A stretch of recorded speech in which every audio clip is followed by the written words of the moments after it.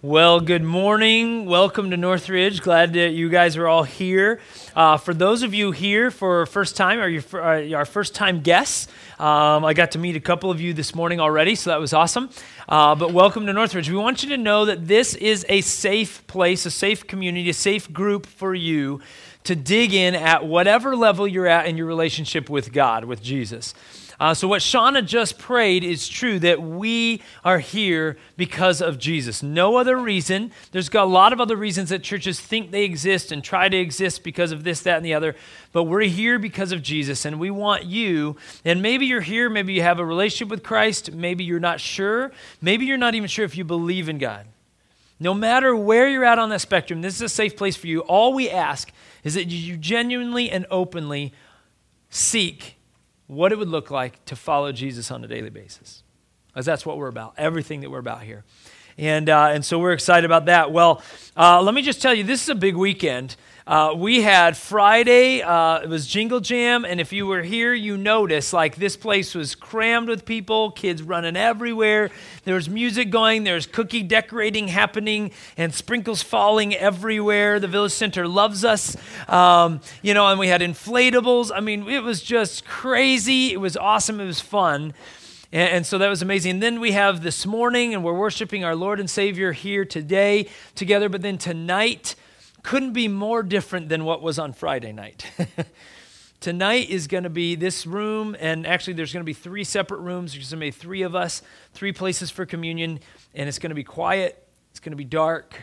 There will be candles lit on the tables, and it's an opportunity for you just to breathe and to pause, and for us to serve you and your family, whoever comes with you, serve you communion, and we'll pray with you about whatever you need prayer for. And it'll just be a few minutes, and then we kind of have this. And I want you to know, we've done this for only 2 hours the last few years, but we had to expand it to 3 hours this year because the last couple of years it's been so many. In fact, we got to the end, and it was hard to get everybody in to see and take communion.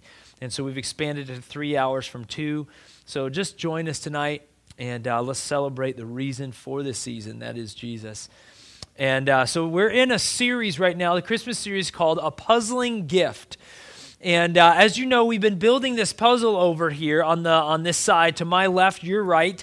And we've built it by each time. What we're doing is we're talking about the puzzle of Christmas, that God was putting this whole story, this whole plan together, and there is a plan behind all of Christmas, the whole Christmas story. There's a plan, there's a puzzle to it. But we've also talked about the fact that Jesus is kind of a puzzling figure to somebody, to a lot of people. He's a puzzling figure. They don't understand. Maybe he was unexpected. Maybe because he came, there are some things that are uncertain. We talked about that last week. And today we're going to talk about the unwelcome part of Jesus. This is the part of the story, Christmas story, that we don't really like to see and like to focus on, but it's a part that's really important to hear. And so we're going to talk about how the unwelcome part of Jesus. And before we do anything else, we're just going to jump right into this part of the Christmas story today. We're just going to jump right in. When we jump in, man, there's a lot in there because it's like we got to get going. And so we're going to jump into the Christmas story. If you'd like to follow along, we're going to be in Matthew chapter 2 is the part of the Christmas story that we're going to be in. Matthew chapter 2. And we're going to talk about the wise men and King Herod. All right, so it's that part of the Christmas story. It's a part of the Christmas story that a lot of people don't hear about. We hear about the wise men, and there's supposed to be 3 of them, and camels. Just to burst your bubble, we don't know if there were 3. We certainly don't have any idea if they rode camels. Okay, just so you know, and we certainly don't know if they wore like cheap little thin satin or whatever we wear in the Christmas programs, right? We don't know all that. But what we do know is that there were these wise men that came from a long way to see Jesus, and we're going to read that part of the Christmas story. So, Matthew chapter 2, starting with verse 1. Jesus was born in Bethlehem, in Judea, during the reign of King Herod. About that time, some wise men from eastern lands arrived in Jerusalem, asking, "Where is the newborn King of the Jews? We saw his star as it rose, and we have come to worship him." King Herod was deeply disturbed when he heard this, as was everyone in Jerusalem. He called a meeting of the leading priests and teachers of religious law and asked, "Where is the Messiah supposed to be born?" So I want to pause here just for a minute. So King Herod asked this question, and now he's going to call in these experts that know the Old Testament really well, like the first part of the Bible, right? And he says, hey, where's the Messiah supposed to be born? So they're going to give him the answer, and then they're going to quote why they know the answer, right? You know when you give an answer to a teacher, and the teacher says, well, how do you know that's true? You know what I'm saying? So they're going to give the answer, and then they're going to quote a passage of Scripture from Micah, the book of Micah, who's a prophet. And they're going to quote this writing that he wrote 700 years before this conversation with King Herod. Okay? In other words, Micah, this guy named Micah, prophesied that the Savior was going to be born in this little town of Bethlehem 700 years before it happens. Okay, just to put this in perspective, that's pretty amazing. This would be like go back to the 1300s, right? Like the year 1300 in the medieval period in Europe. And there's some scribe somewhere in some corner, weird, awkward portion of the castle, right? And there's this guy that's talking to him and saying, write this down, right? And he writes, there shall be 700 years from now a village called Wanakee, all right? And there's going to be a new church there. And they're going to meet in something called a village center. And they shall call it Northridge. Now, how crazy would that be if some scribe wrote exactly those words, and then all of a sudden 700 years later, here we are. That's exactly what they're about to quote. 700 years before this, Micah writes this prophecy, and it happens. So listen to what he says, verse 5. They say, well, he's born in Bethlehem in Judea, they said. For this is what the prophet wrote. This is quoting Micah. And you, O Bethlehem, in the land of Judah, are not least among the ruling cities of Judah, for a ruler will come from you who will be the shepherd for my people Israel. Now, I want us to focus on this first part of King Herod's reaction to Jesus. Did you catch what his reaction was? When they came in and said, hey, we're here to find the newborn king of the Jews. We're here to find this newborn baby who's supposed to be the savior of the world. When he comes in, did you notice what the text said that happened to King Herod? He was deeply disturbed, right? That means he was not excited, right? In other words, if I were to use our word for this series, he was unwelcome. Jesus was absolutely unwelcome in King Herod's life. He's like, no, I don't know where you came from. I don't know hold on, hold the phone. Wait a minute. Where is he supposed to be born? Because I don't like this. All right. And so he's deeply disturbed and all the time. And I kind of was thinking like, what's this level? And, he's kind of disturbed and this is totally unwelcome. He's just annoyed by this. Everything was going good this day. And then all of a sudden these wise guys show up, right? And they say there's this newborn baby, and it's kind of like that first couple snows that we get in Wisconsin, or when it gets below freezing. How many of you love that? All right? Yeah, exactly. You're like, oh, right? And we have to get all of our stuff out and the boots, and I'm like, where are my boots? I haven't seen I got to dust those things off. I haven't even fired up the snowblower yet, right? It's always too soon. It's always too quick. We're just annoyed by it. It's like, this is not welcome. I want to go back to summer, like now, right? Well, this is kind of how King Herod was, but really saying he was unwelcome is an understatement, isn't it? Because really Jesus was a threat to King Herod. And my question I have for you is why? Why was Jesus a threat to King Herod? Why was he so threatened by him? I can give you one word of why he was threatened by him. And it's really the same reason why we're threatened by most things. Change. King Herod did not want change. He did not want to give up his power. He didn't want to give up his status. He didn't want to give up his wealth. He didn't want to give up his life. He had his normal routine, like I have my Pop-Tarts in the morning, right? And then I go and I sit on my throne for a while. I make a few decisions. And then I go back and I have a few more Pop-Tarts mid-morning, right? I have my routine, and Jesus is going to mess it all up like I'm not going to be king anymore, and he's going to mess with things, and I have my routine. This is comfortable. This is me. This is where I'm at. And King Herod is just like, this is unwelcome. I don't like this. I'm annoyed by this. I'm threatened by this Jesus who wants to change my life. I don't want it. No, thank you. And it's kind of one of those things I think that you and I live in on a daily basis. Let me just give you an example. Let's say you've had a long day at work, and you get home, maybe you get home just in time for supper, maybe 6 o'clock, maybe it's a late supper, maybe it's 7 o'clock. You've been working and you're just busy and you're just been tired. And all you want to do is hang out with the kids for a little bit and you get them into bed. And I don't know about you, but I'm in that mode, right? I've got elementary up to intermediate age kids, right? And so bedtime it's kind of like heaven, kind of one of those things. I love my children, but bedtime is awesome. And so we kind of get into that mode. And then at that point, Laura and I know, we can just sit down and watch some TV, hang out together. Maybe we can actually talk. Like, hey, what's your name again? Oh, yeah, you're my wife. This is awesome. We're connecting again. Right? And then sometimes maybe, I don't know if you've ever experienced this, but then God kind of impresses this thought on you. Hey, I want you to get into my word for a few minutes.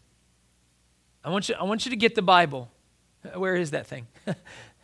Right? Oh, yeah, get into the Bible. I want you to open it. I want you to read it. I want you to dig into it for a few minutes. Right? And how does that compare to like scrolling Facebook? Right? I know where Facebook is, access to me. Now, I've got the Bible app, so it's almost as easy, right? But Facebook's like right there in my pocket. I've always got the phone. It's always right there. Push notifications. Oh, what? Oh, I don't need that. Oh, I don't need that one either. Like, it's 1 out of 10 that I actually care about, right? But we still keep it here. And God says, no, spend some time in Word. But I don't know about you, but sometimes that thought is unwelcome. Like, no, I'd rather just watch TV. That's easier. I don't want to think about my soul. I don't want to think about my life. I'm tired. The kids are in bed, God. Like, this is my time. This is unwelcome. Right? Or maybe you have your day planned or your week planned, and then all of a sudden God puts somebody in your path, maybe at work, maybe in your neighborhood, maybe a family member, and you know that they need help, and you're like, no, I don't want to help. I was going to sit down and read this book, but now you call crying, and I don't want to help. Now, we don't say that to them. That'd be really mean. I'm sorry you're going through that. I have a book to read. I hope you get through that. But that's sometimes in the back of our heart, we're like, oh, this is really unwelcome right now. And I think, and you know why I came up with those two examples? Because I deal with those. Seriously, I do. I deal with them often. And I have to wrestle with that and say, God, regardless of how unwelcome it is, if you've put it in my path, I need to listen. And where I think King Herod is he was just threatened by this. He was unwelcome to him. All right? So now let's go back to the story. Let's look at, that's the first response that we see from King Herod. What's the second one? Believe it or not, the first one is pretty bad. The second one's way worse. Okay? So let's go back to continue in the story. Herod has just found out where Jesus is going to be born in Bethlehem. And now look at what he does. Verse 7. Then Herod called for a private meeting with the wise men, and he learned from them the time when the star first appeared. Then he told them, go to Bethlehem and search carefully for the child, and when you find him, come back and tell me so that I can go and worship him too. So what did you notice King Herod does? As soon as he finds out where Jesus is going to be born, you notice what he did? He says, hey, wise guys. Okay, wise men, I know, but come back in the room. Okay, we're going to have a private meeting now. I want you to understand, you know why he does a private meeting? The reason he does is because his intentions are bad. He doesn't have good intentions. He wants to take Jesus out. Okay, let me just I'm kind of telling you the end of the movie, right? Before we get there. But he wants to take Jesus out. He's threatened by Jesus, okay? And so he wants a private meeting, so he's learning all the details with the wise men without anybody else finding out, so that he can control the situation. In other words, he wants control. But the meeting itself is not what's probably the most shocking. It's what happens in the meeting. Did you notice what he does in the meeting? And this is where I want to spend a couple minutes. I want to go back. Let me read it again because this is really important. This is one of those like little details that we just read and skim over when we're reading the Christmas story. Listen to what it says. It says, then King Herod told them, talking to the wise men, go to Bethlehem and search carefully for the child, and when you find him, come back and tell me so that I can go and worship him too. Okay, here's the point. Even though we've already made this point that King Herod wanted nothing to do with Jesus, he was unwelcome in his life. Did you notice what King Herod did? And this is one of those things that's going to dig a little bit close to home for some of us. King Herod, even though Jesus was totally unwelcome in his life, King Herod is working really, really, really hard to make sure his appearance, that he looks like he's genuine and actually wants to follow Jesus. Did you notice that? He didn't want anything to do with Jesus, really. But he's working really hard on the outside to make sure everybody else thinks he's following Jesus. Yeah, this is a pretty sinister part of the story. In other words, I want everybody else to look like I follow Jesus. I want everybody else to look like I'm going to go worship him, that I want everything good that's good for him. And in reality, underneath, King Herod wants nothing to do with Jesus. In fact, he wants to get Jesus out of his life for good. So nothing could be further from the truth. And these wise men, they're there, and they have this interview with them, but the intentions were not good.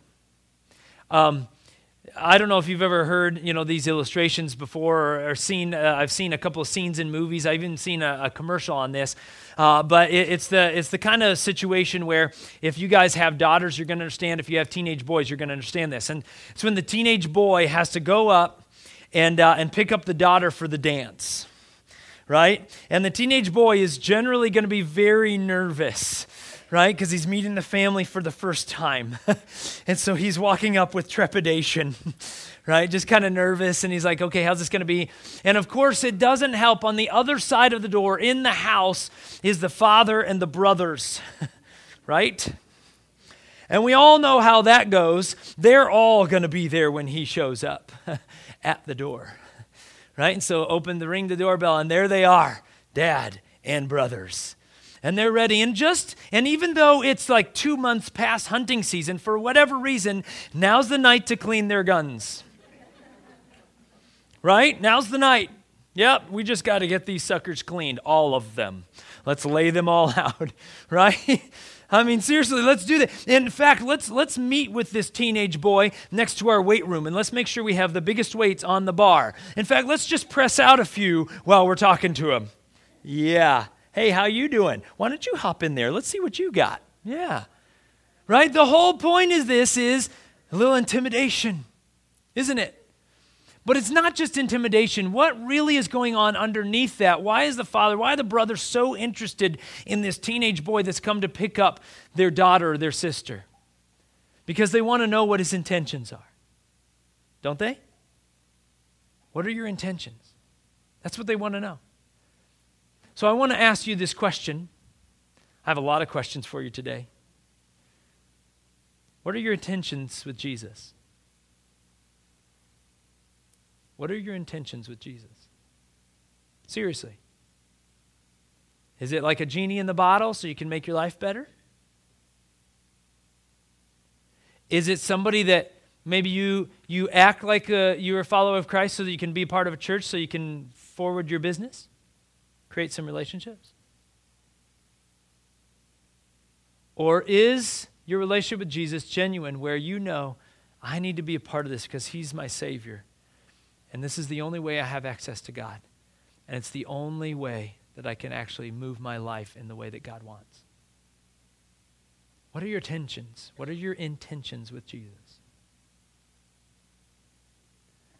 Well, I want to show you kind of how this works out practically. You may have noticed I have this little chair, this little wooden chair up here. All right, this is from our playroom. This is where Hannah sits to do all of her artwork and all that kind of stuff. But it was just light and easy to move around, so that's why it's here. But this chair kind of represents, if you think about in the medieval period, we talked about the medieval period a couple of minutes ago, but if you think in the medieval period, you go visit the castles and there's usually like, a throne room or this big room where you can kind of go and you see this is where the throne sat. Usually the throne isn't there anymore, but the throne sat there and that's where the king or the queen sat and that chair, that throne represents absolute power, right? This is where they would rule from, and they make edicts from and commands, and they decide and they direct people from this chair, from their throne. They have ultimate power because of who they are and because of that chair.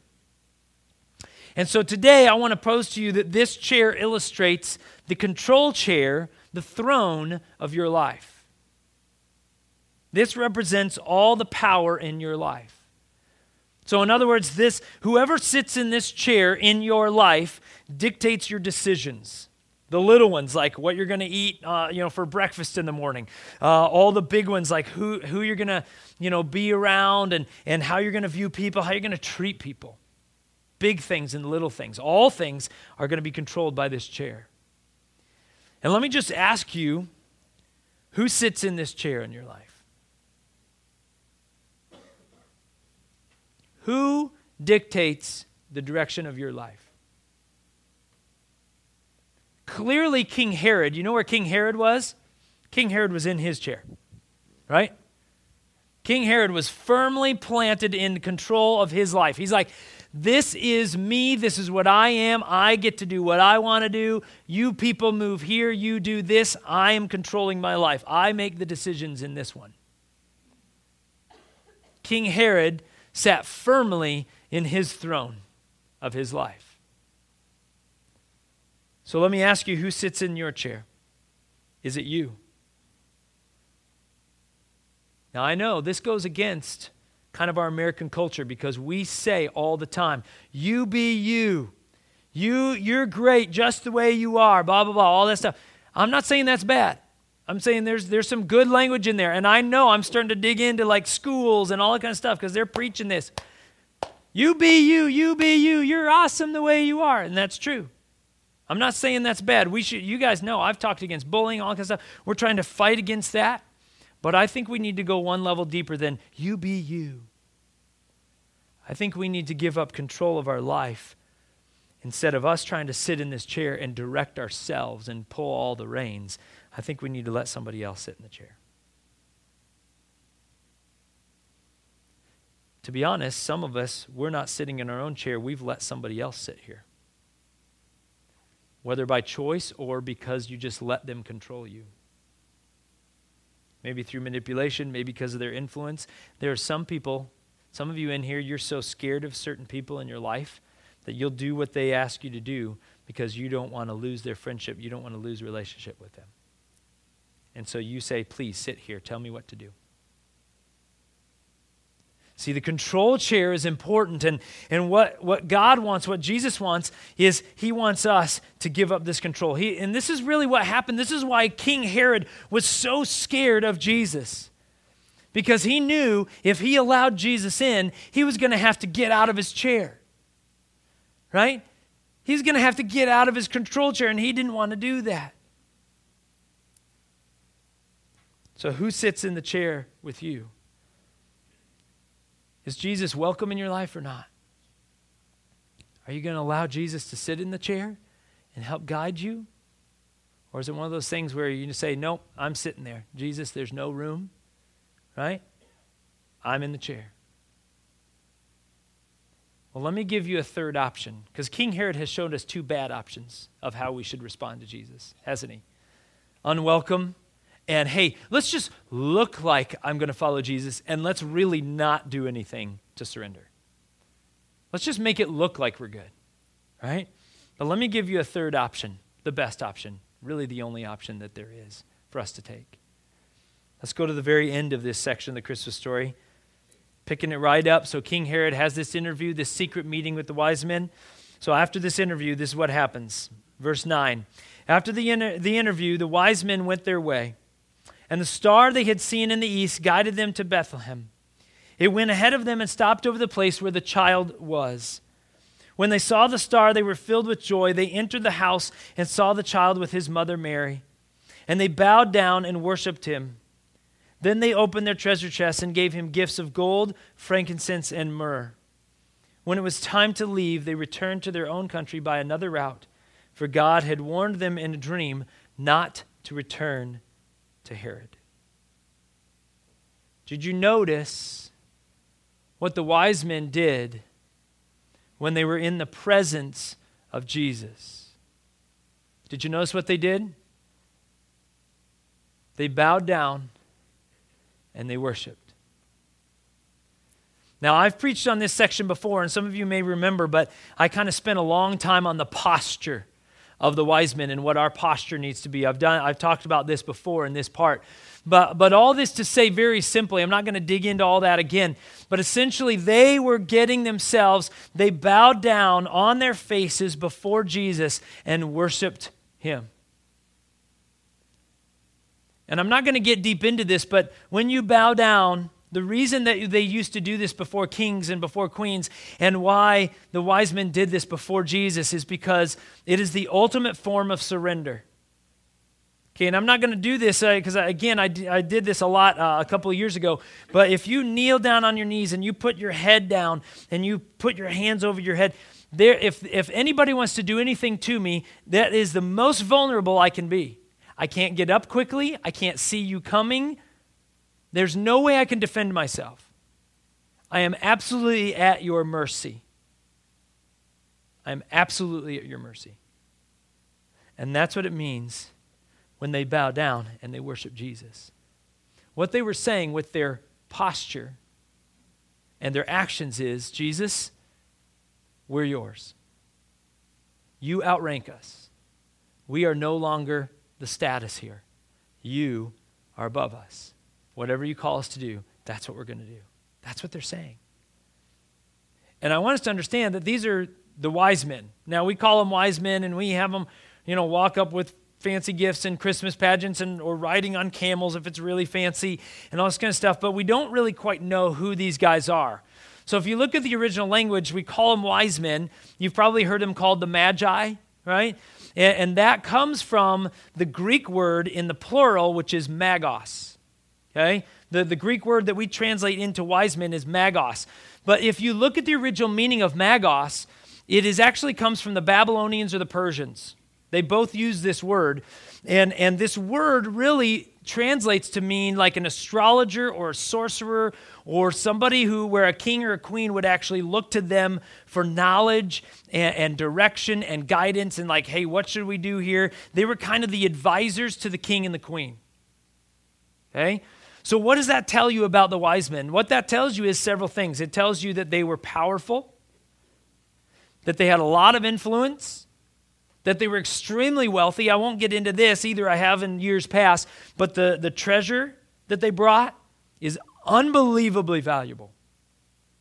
Unbelievably valuable. If we kind of extrapolated out the cost of those three gifts that they brought them, we're talking about a massive, massive value. Huge value that they gave up, that they sacrificed. And it also tells you how wealthy they are. Lots of power, lots of influence, lots of wealth, lots of status. In other words, knowledge, right? They're educated. They knew a whole bunch of stuff, all this stuff. So what does that tell you? What that tells you is the world would have looked at the wise men and said, you guys have got it. You are arrived. You have done it. You are awesome. Like you live in the biggest house. Look at that. You have camels. Maybe. We don't know. Right? But you have these great gifts. You have all this stuff. And look at the fancy clothes. Wow, you have arrived. And I want us to understand that the world also, with that success, they would also look at the wise men and say, don't give it up to Jesus. You have a lot to lose. But the wise men did. They gave up their time. They gave up their treasure. They gave up their energy. They gave up their life to be in the presence of Jesus. And it's not always easy to surrender to Jesus, is it? It's not always easy to be uncomfortable, right? We talk about inviting people to church or to if you see somebody crying at work that you really should because you're a follower of Christ, maybe you're at work. Maybe the whole reason you have that job is not for the paycheck, but is to help this person. Have you ever thought about it that way? That maybe you don't have that job just for the paycheck. The paycheck is just kind of like, well, you need to eat and live and work, right? So so there's the paycheck. But maybe the whole reason you're there is because of the people that are around you. Some of you are here. In fact, I didn't have, this is not, well, a lot of this is not in my notes, but deal with it, right? It's okay. Some of you in here, I know because I can look at you directly. Some of you are here at Northridge today, this morning, sitting in this room because somebody at your workplace invited you and some of you dragged you here. I know. because we've talked about it. Sometimes when Jesus shows up and says, hey, I need you to do this, it's not comfortable. It's not easy. And it's kind of like giving up our seat. In fact, let me give you a practical step that you can take this week. This is, as far as challenges go, this is as easy as it gets. So when I give this to you and you're like, oh man, this is as easy as it gets? Because this might be a little hard for some of us. But I'm serious, this is easy. Well, I would say maybe not easy. It's simple. Let's put it that way. It's simple to do. We can understand it, but now to follow through with it. Okay, I want to ask you to do 4 things this week. Not next week, this week. 4 things. First one is, we have our Christmas Eve services coming up on Friday. You guys know that. Let me just ask you this. Do you know somebody that doesn't know Jesus? Do you? I'm guessing you do. I'll bet you know quite a few. I do too. Have you invited them yet? Why haven't you invited them? Are you worried about what they'll say? Are you worried about what they're going to do? Are you worried that you might lose the relationship? Let me encourage you, because Jesus will probably prompt you. He has done it for me. And I've had to do this a couple of different times already to people that I was not comfortable inviting, people that I didn't know real well, right? The people that I know really well, I'm like, Jesus, can I invite them again? No, I'm serious. I wrestle with this too, guys. I do. Like, just because I'm a pastor, right? I mean, it does help a little bit, I think, because they expect me to be weird, right? But I mean, a lot of times I'm inviting before they ever find out I'm the pastor. And then they're like, oh, now we know why he's weird, right? But I mean, what keeps you? It's because it's uncomfortable, isn't it? So let me just encourage you, one of the 4 things. If there's somebody that God is not on the radar, they don't know Jesus yet, invite them. We have the hope of the world. We need to invite people to it. If they say no, that's cool. I don't disrespect people because they say no. I just say, okay, well, I care about you and we'd love to have you. Let me give you 3 other things. So just think about who doesn't know Jesus and invite maybe. Second thing is all kind of dealing with Friday night. Again, I told you this is as simple as it gets. So all the challenges are higher and harder from here. So this is a good place to start. When you come on Friday, okay, we have a 5 o'clock service, we have a 6:30 service. This place is going to be packed, okay? We know that just in years past too. Okay, this place is going to be packed. So I want to ask you to do 3 things. 1, I want you to get here early. Some of you, like, you're already going to be early because that's what you do. Some of you, you're like, early is like 10 minutes late, right?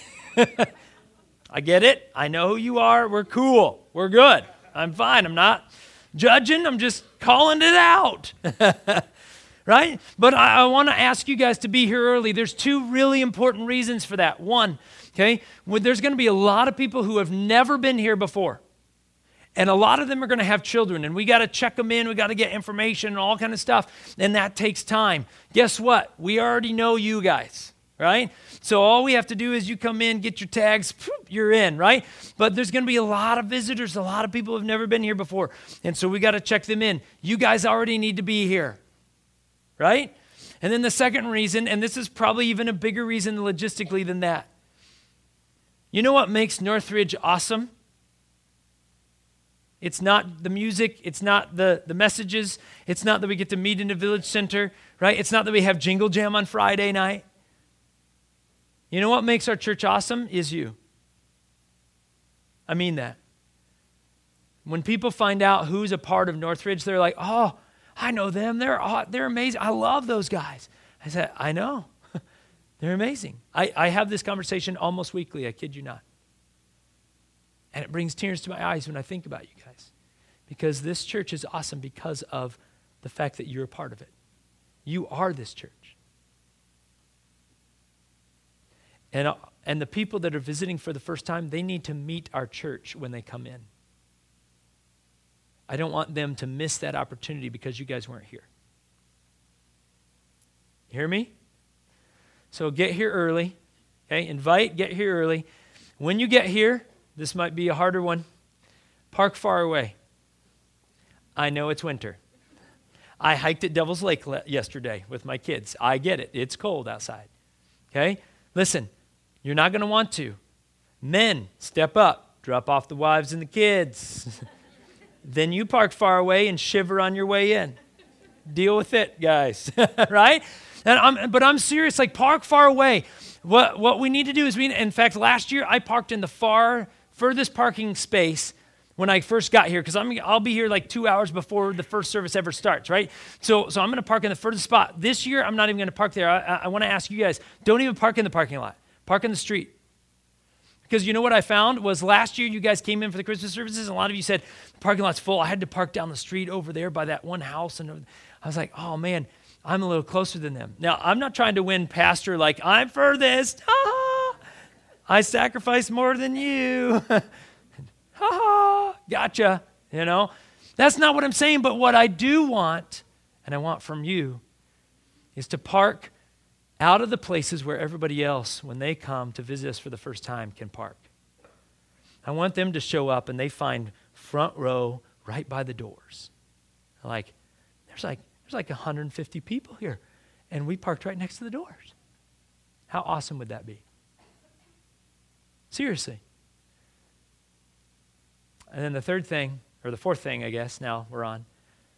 And this will be maybe the hardest one of the whole thing. When you come into this room, wherever you like to sit, I need you to move up. I need you to move in. Don't take the prime seats next to the aisle. I know. Oh, please don't say that. I said it. Not next to the aisle. Move up and move in. Again, when they walk in, we want them to say, wow, these are the best seats. This is amazing. There's all these people in here. That would be awesome. You know why I asked you to do these things? I've mentioned this so many times before. I'm going to mention it 10,000 more times before I die. Let's show this community and this world what it looks like to serve them before they ever meet us face to face. You hear me? You know what I'm saying? Let's demonstrate what it looks like for us to serve and sacrifice for them and walk through the cold for them and choose seats that nobody wants because we have to crawl over 12 people if we have to go to the bathroom. Let's show them what it looks like to serve them before they ever get in the building. You see what it means to give up your seat for Jesus? It's not easier. It's harder. But that's what we need to do. A few weeks ago, I don't remember exactly what it was, but we got that first measurable snow. You guys remember? We got it overnight. It was probably 1 to 2 inches, something like that. It really wasn't much at all. But I mean, the whole rest of the day, I heard the grumbling about it. But we woke up, and we got most of it overnight, and we woke up that morning. Well, that morning, it was a school day. Normal work day for Laura and I and all that stuff, and school day for the kids. But Laura and I were not out of bed yet, so it was still very dark. We were still not ready to get up yet. Let's put it that way.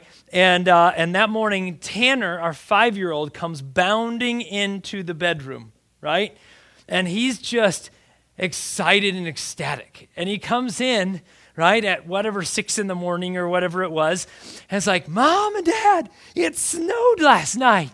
Oh, Mom and Dad, come here. You need to get out of bed. Like, come here, come to the window, come look. And like he's dragging us out of the bed, right? And he can't physically drag us out, but all it is like, yeah, okay, no, we're fine, right? And this kind of thing. So he can't actually move us, but I'm getting yanked and I want to be sleeping right now, right? But my 5-year-old is like, Dad, come and look, it's everywhere. Like it covers everything. So in other words, it's not just a dusting, Dad. This is like real snow. It covered the mailbox and all this stuff. And so I'm like, okay, so we drag ourselves out of bed. We're like, yes, Tanner, that's so awesome, and we act excited and all this stuff. And really in the back, we're still kind of thinking like everybody's like, oh, I got to get the shovel out. Now I got to get up and find my boots. Where are my boots, right? Again, Like, oh, I don't think it's a snowblower day. I think it's a shovel day. Okay, I got to, oh yeah, and I've got to get Hannah, so I better get to it. And where's my stuff? Okay, let's go out there. And I go out there in my jammies, right? Because I'm like, this is what we do. We just do it enough so we're sort of warm, but we don't have to get all ready because we know we're going to have to come back in and then shower. And I'm just kind of annoyed by it. But I kid you not, I was out there for 2 minutes. And when I left to go outside to shovel, Tanner was still in his pajamas. And within 2 minutes, he's outside, full gear, boots, snow pants, hat, gloves, the whole shebang. Laura clearly helped him a little bit. And he's just, boom, all my 5-year-olds out there. And he's like running out, right? And he said, Dad, get my little shovel. He has this little orange shovel that's like, really light and easy, and he can use it. And he loves to help Dad shovel. Help, Dad, shovel. Right?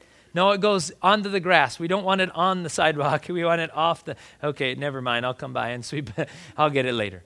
Right? But he was so excited. His joy was unshakable. And I'm just annoyed. I'm like, this is unwelcome to me. And I think that really well describes Jesus to so many people. On both sides. I think when Jesus shows up and he says, hey, I want to be a part of your life. I need you to help this person. I want you to surrender your life to me. I want you to give your life to Christ. When Jesus calls you to do that, and I feel like some people can go one of two directions. They can be kind of like me. Say, Jesus, no, I'm good. I'm busy. I don't have time. I don't want this. I know it probably would be a good idea, but no, thank you. And I think that we got a lot of people that when it comes down to Jesus, when it comes down to reading the Bible instead of watching TV, we'd rather watch TV. Jesus is unwelcome in that setting. We're like, no, I'd rather just watch TV. Right? And it's unwelcome, and our joy is not there. But you know what I think? I think that Jesus wants us to get to the place where we willingly give up our chair and that we have joy in doing it.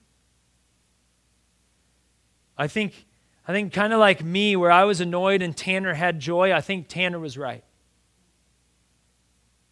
I think Tanner was right. I know I wasn't right. I know I'm not right. And what I long for is to see everybody that I know come to the point where they are not sitting in their own chair, controlling their own life. Because I know that did you know that you're not the best person to control your life? By far. You're not. Even though you want to.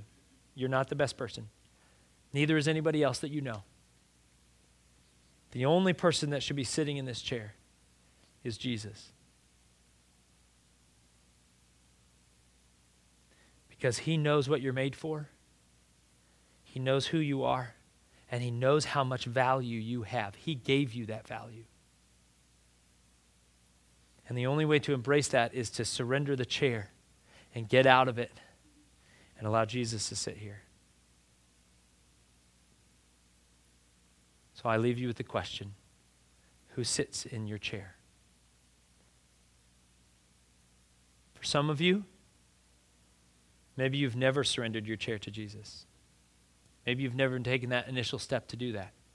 If you haven't, I encourage you to do it. I encourage you to do it. Because it says in God's word that Jesus is the way, the truth, and the life. No one comes to the Father except through him. Notice it does not say, Jesus is the way, the truth, and the life. No one comes except for people who are just really good. That is a lie that our culture has taught us. Being good doesn't get you to God. Jesus does. Jesus needs to be the only king that is sitting in this chair. So I encourage you, if you've never given your life to Christ, I encourage you to do it. And by the way, for those of us who maybe gave our life to Christ a while ago, but if we were to be honest, we've kind of been doing this.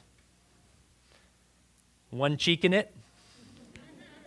Yeah, I said that in church, I know. And we kind of been doing this to Jesus, right?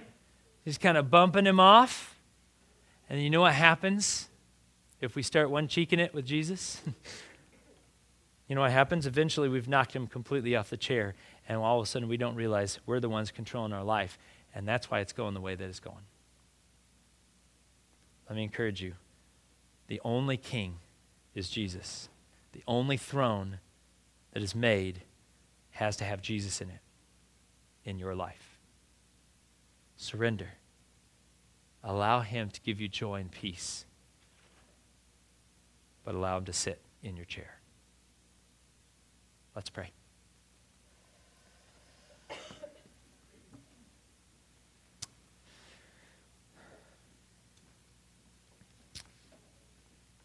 Jesus, I thank you for coming to this earth as a baby and sacrificing everything for us.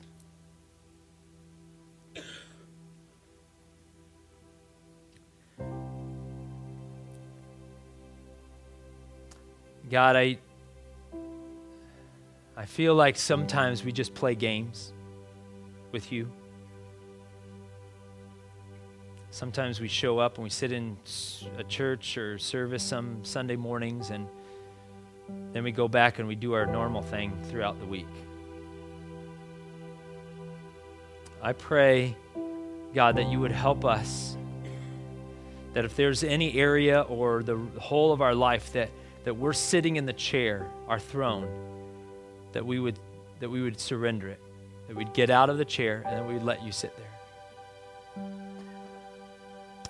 And if there's that person that we're scared to invite, or if there's that person at work or in our neighborhood that we know we should have been helping long ago, pray that you would help us step into that. If some of us are just lacking peace, lacking joy in this season because we've just been running so hard, so crazy, I pray that you would help us to get out of the chair. Probably the reason we're running ragged is because we've been sitting in the chair telling ourselves what we should do. Instead, we need to hear from you. So help us to surrender, Jesus.